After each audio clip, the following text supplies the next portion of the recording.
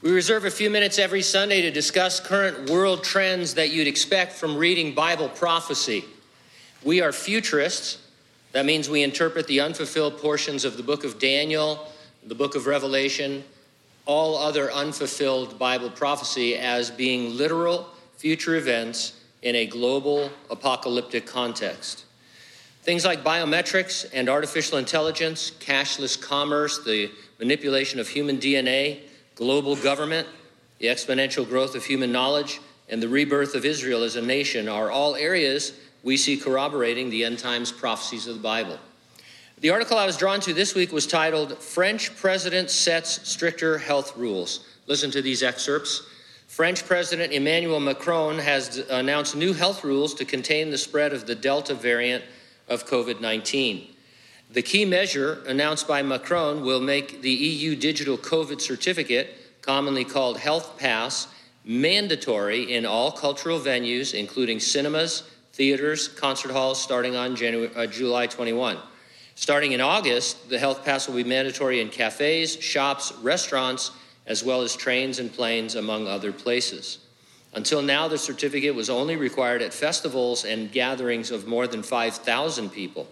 Macron is also making the vaccine mandatory for all doctors, nurses, and caregivers, as well as people with health conditions or those considered vulnerable. Another article, I'll just give you the title, it speaks volumes. It says, "Prepare for mandatory COVID vaccines in September, U.S. Army tells command." Mandatory vaccination that will require a proof for a person to travel or employment or dining or entertainment and anything else the government deems necessary sounds too much like the last days prediction that at some point everyone on earth will be subjected to a cashless, contactless system of commerce involving a mark on your hand or forehead. And all of this is becoming global in its scope.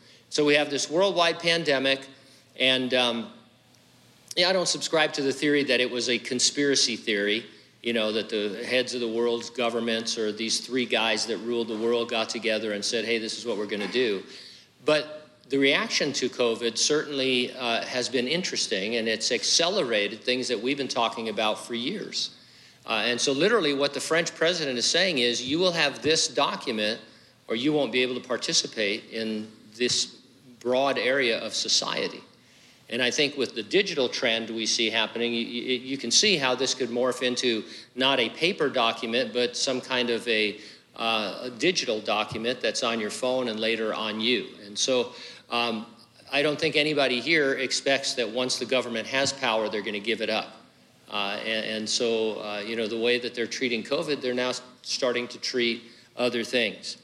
COVID-19 vaccination is not the mark of the beast. Whether you get vaccinated or not, that's up to you. We're not talking about that. I'm pointing to the trend the pandemic has set in terms of accelerating acceptance of the kind of system described in the Revelation. Now, we, of course, believe the resurrection and rapture of the church is imminent, could happen at any moment. Nothing needs to happen before it, and it will happen before the Great Tribulation. Are you ready for the rapture? If not, get ready and stay ready and keep looking up. Ready or not, Jesus is coming.